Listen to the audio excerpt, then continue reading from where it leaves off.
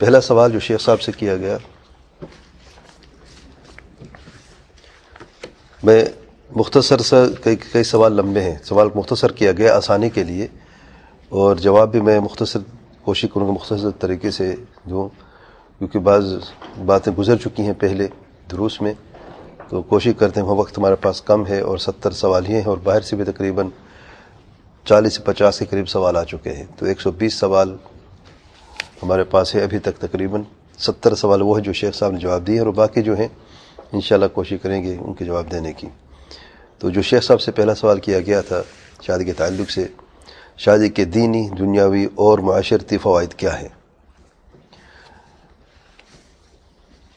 شیخ صاحب فرماتے ہیں، فضلۃ الشیخ علامہ محمد صلی عثمین رحمہ اللہ، جو دینی فوائد ہیں ان میں سے جو سب سے پہلا فائدہ ہے امتثال امر النبی صلی اللہ علیہ وآلہ وسلم، اللہ تعالیٰ کے پیارے پیغمبر صلی اللہ علیہ وسلم کے حکم کی تعمیل ہے، جو آپ صلی اللہ علیہ وسلم نے فرمایا ہے حدیث میں، یا معشر الشباب من استطاع منکم الباءۃ فلیتزوج فإنه اغض للبصر واحصن للفرج، جیسے کہ گزر چکا ہے اس حدیث کے تعلق سے، اور اس حدیث میں تقریباً جو اہم فوائد ہیں، دینی فوائد، وہ موجود ہیں۔ 3 فوائد موجود ہیں، شیخ صاحب نے سب سے پہلے فرمایا ہے امتثال امر رسول اللہ صلی اللہ علیہ وسلم، کہ آپ صلی اللہ علیہ وسلم نے فرمایا ہے فلیتزوج، حکم دیا ہے جس کے پاس قدرت ہے نکاح کرنے کی تو وہ شادی کر لے، تو اس کے لیے فإنه اغض للبصر، دوسرا فائدہ اس میں ہے اغض للبصر، نظروں کو جھکانے کے لیے، یعنی ایک بہترین طریقہ ہے، نکاح سے نظریں جھک جاتی ہیں، نظر حرام سے آسانی سے بچا جا سکتا ہے۔ اور تیسرا فائدہ جو ہے اس میں واحصن للفرج، زناکاریاں بدکاریوں سے انسان محفوظ ہو جاتا ہے۔ ایسا فرماتے ہیں اللہ تعالیٰ کے امر اور اللہ کے رسول صلی اللہ علیہ وسلم کے امر کے امتثال، اس عمل کی تعمیر کرنا عبادت ہے، انسان اپنے رب کا قرب حاصل کرتا رہتا ہے، اور اس عبادت سے، اس اللہ تعالیٰ کے قرب حاصل کرنے سے بلند درجات ملتی ہیں، اور جنت النعیم میں جو ہے رفعت الدرجات ہیں۔ تو شیخ فرماتے ہیں شادی شدہ شخص کو چاہیے کہ اس چیز کو خصوصی طور پہ محسوس کرے اور اس نیت سے نکاح کرے کہ وہ اللہ تعالیٰ کا قرب حاصل کرتا ہے اس عبادت سے، کیونکہ نکاح جب انسان کرتا ہے اپنے آپ کو حرام سے بچانے کے لیے اور اپنے نظر کو جھکانے کے لیے، اور اللہ کے رسول صلی اللہ علیہ وسلم کے حکم کی تعمیل کرتے ہوئے، تو اپنی اس نیت سے اللہ کا قرب حاصل کرتا ہے، تو اس کو 2 فائدے ملتے ہیں، فائدۃ العبادت و فائدۃ قضاء الوطر۔ ایک تو عبادت کا فائدہ ملے گا اس نیت کو درست کرنے سے، اور دوسرا اپنی جو اس کی حاجت ہے وہ اسے پوری ہو جاتی ہے۔ اور یہ نیت جو ہے اکثر شادی شدہ لوگوں سے رہ جاتی ہے، وہ اس کے بارے میں نہیں سوچتے، وہ صرف ایک چیز سوچتے کہ چلے ان کی جو حاجت ہو وہ پوری ہو جاتی ہے، لیکن یہ نیت کہ اللہ تعالیٰ کے حکم کی تعمیل ہے، اللہ تعالیٰ کے پیارے پیغمبر صلی اللہ علیہ وسلم کے حکم کی تعمیل کی جا رہی ہے، اللہ تعالیٰ کا قرب حاصل کیا جا رہا ہے، یہ نیت رہ جاتی ہے عمومی طور پر۔ تو شیخ صاحب فرماتے ہیں اس کو ذہن رکھنا لازمی ہے۔ دوسرا فائدہ یہ ہے جیسے کہ حدیث میں گزرا ہے اغض للبصر عن المحرمات، محرمات سے نظروں کو بچانے کا ایک بہترین طریقہ ہے۔ جب انسان شادی کر لیتا ہے تو وہ اپنی نظروں کو، اس کی نظر جھکانا آسان ہو جاتی ہے، محرمات کو دیکھنے سے بڑی آسانی سے انسان بچ سکتا ہے، کیونکہ انسان جب اپنی نظر دہراتے رہتے محرمات کی طرف، اس کا اثر سیدھا دل پہ پڑتا ہے، اور دل ہمیشہ جسم دل کے تابع ہوتا ہے، تو انسان اپنے آپ کو ہمیشہ پریشان کرتا رہتا ہے۔ ایسے لوگ ہمیشہ پریشان ہوتے ہیں، بے سکونی دل میں ہوتی ہے، دل سینے تنگ ہوتے ہیں، نظریں بار بار اٹھاتے رہتے ہیں، کبھی کس کی طرف کبھی کس کی طرف، تو بے سکونی سی ہو جاتی ہے۔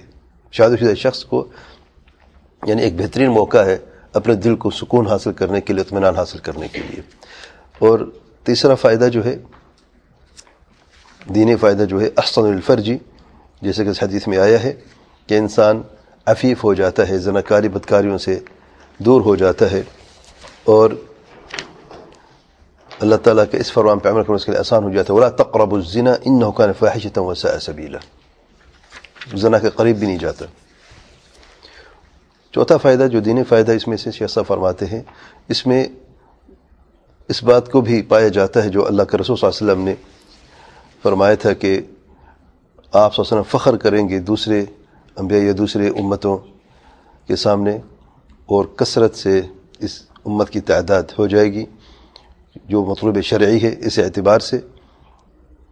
اور جیسا کہ اللہ کے رسول صلی اللہ علیہ وسلم نے فرمایا تزوج الودود الولود، اس عورت سے شادی کرو جو زیادہ محبت پیار کرنے والی ہیں اور زیادہ بچے پیدا کرنے والی ہیں. فإني مكاثر بكم الأنبياء يوم القيامة.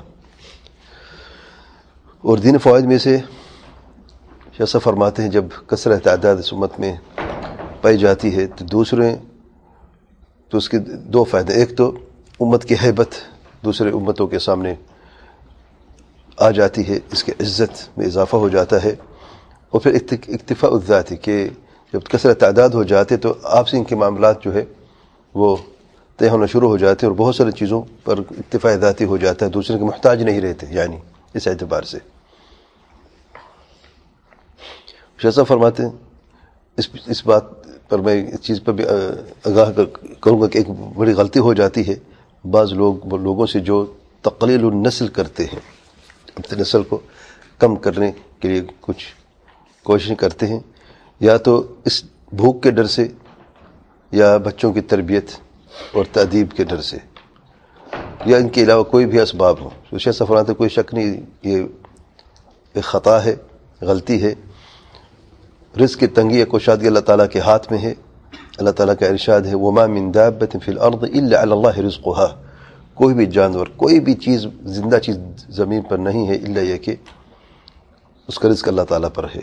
جیسے کہ سورۃ الہود نمبر 6 میں آیا ہے آخر الآیہ. دوسری آیت میں اللہ تعالیٰ کا ارشاد وَلَا تَقْتُلُوا أَوْلَادَكُمْ خَشْيَةَ إِمْلَاقٍ. اپنے اولاد قتل مت کرو محتاجی کی ڈر کی وجہ سے. نحن نرزقهم وإياكم، ہم ان کو رزق دیتے ہیں اور آپ کو بھی. تو مقدم کس کو کیا؟ اولاد کو.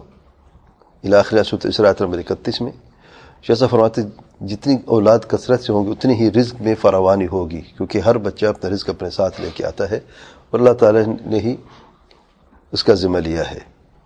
تو کوئی بھی بچہ ہو چاہے وہ نر ہو یا مادہ ہو، اللہ تعالیٰ اس کا رزق کا کفیل ہے اور اللہ تعالیٰ رزق لکھ دیتا ہے.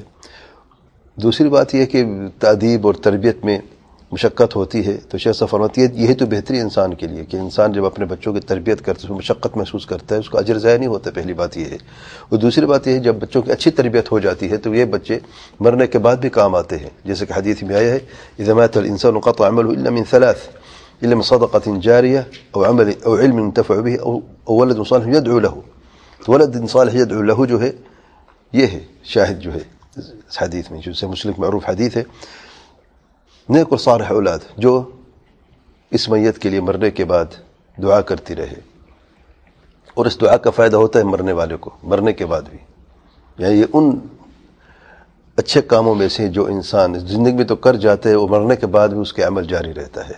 باقی عمل منقطع ہو جاتے ہیں. انسان اپنی نماز، روزہ، حج، زکوٰۃ، صدقات، خیرات، جو بھی عبادات ہیں سب منقطع ہو جاتی ہیں. سبحان اللہ.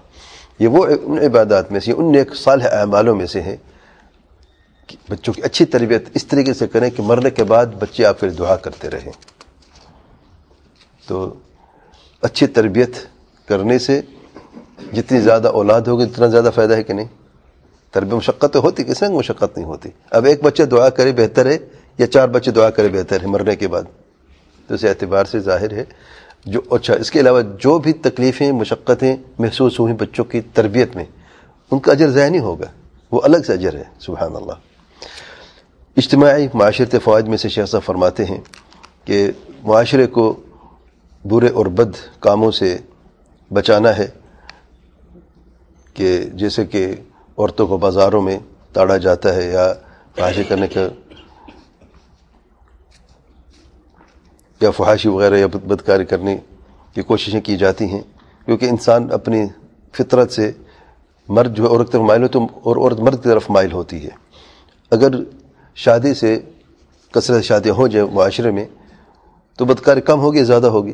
ظاہر بدکاری کم ہوگی، شرح کم ہوگی. کوئی ہر بندہ جو ہے لڑکا ہو یا لڑکی ہو شادی ہو جائے گی اور ذہنی سکون دلی اطمینان اس کے لیے یعنی میسر ہو جائے گا. تو شیخ صاحب فرماتے ہیں ہم یہ دیکھ اور جو شر فساد کم ہو جائے گا ایسے معاشرے میں جس میں شادیاں ہوتی ہیں نکاح ہوتے ہیں اور ایسے معاشرہ جو ہے شر فساد سے بچ جاتا ہے. لیکن ہم ان معاشروں کو دیکھتے ہیں جس میں شادی کی شرح کم ہوتی ہے اور ناجائز تعلقات زیادہ ہوتے ہیں. شر اور فساد ایسے معاشروں میں پھیل جاتا ہے اور عام ہو جاتا ہے.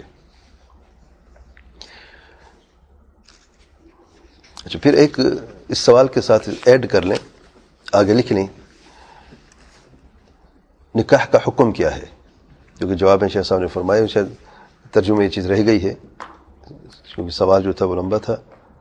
تو شیخ صاحب فرماتے ہیں وَمَا حُكْمُ النِّكَاحِ نکاح کا حکم جو ہے فَإِنَّهُ مَشْرُوعٌ بِإِجْمَاعِ الْمُسْلِمِينَ نکاح جو ہے شادی کرنا جو ہے وہ مشروع ہے اس پہ اجماع ہے مسلمانوں کا. لیکن اختلاف اس چیز پہ ہوا کیا واجب ہے یا سنہ مؤکدہ ہے یا بغیر سبب کے واجب نہیں ہے. شیخ صاحب والراجح عندی شمعیم رحمہ اللہ فرماتے ہیں میرے ہاں جو راجح ہے کہ واجب ہے بشرط القدرت المالیہ جس کے پاس مالی قدرت اس پر واجب ہے وہ واجب علی من له شہوۃ. تو یہ دو چیزیں ہیں وجوب کے لیے مالی قدرت ہے مہر دے سکتا ہے اور شہوت ہے جیسے شخص پر واجب ہے کہ وہ نکاح کر لے. اگر یہ دو چیزیں نہیں تو اس پر واجب نہیں ہے. شیخ صاحب فرماتے ہیں من لیس شہوۃ فلیس بواجب علیہ. اور فرماتے ہیں امام احمد حنبل رحمہ اللہ کے مذہب میں سنہ مؤکدہ ہے اور فعل مع شہوۃ افضل من نوافل العباد سے گزر چکا ہے پچھلے درس میں. لیکن یہ ہے کہ یہ قول راجح ہے جیسے شیخ صاحب فرما رہے ہیں کہ واجب ہے اور اس شخص پر جس کے پاس مالی قدرت ہے اور وہ مہر دے سکتا ہے اور شہوت بھی اس کے پاس ہے.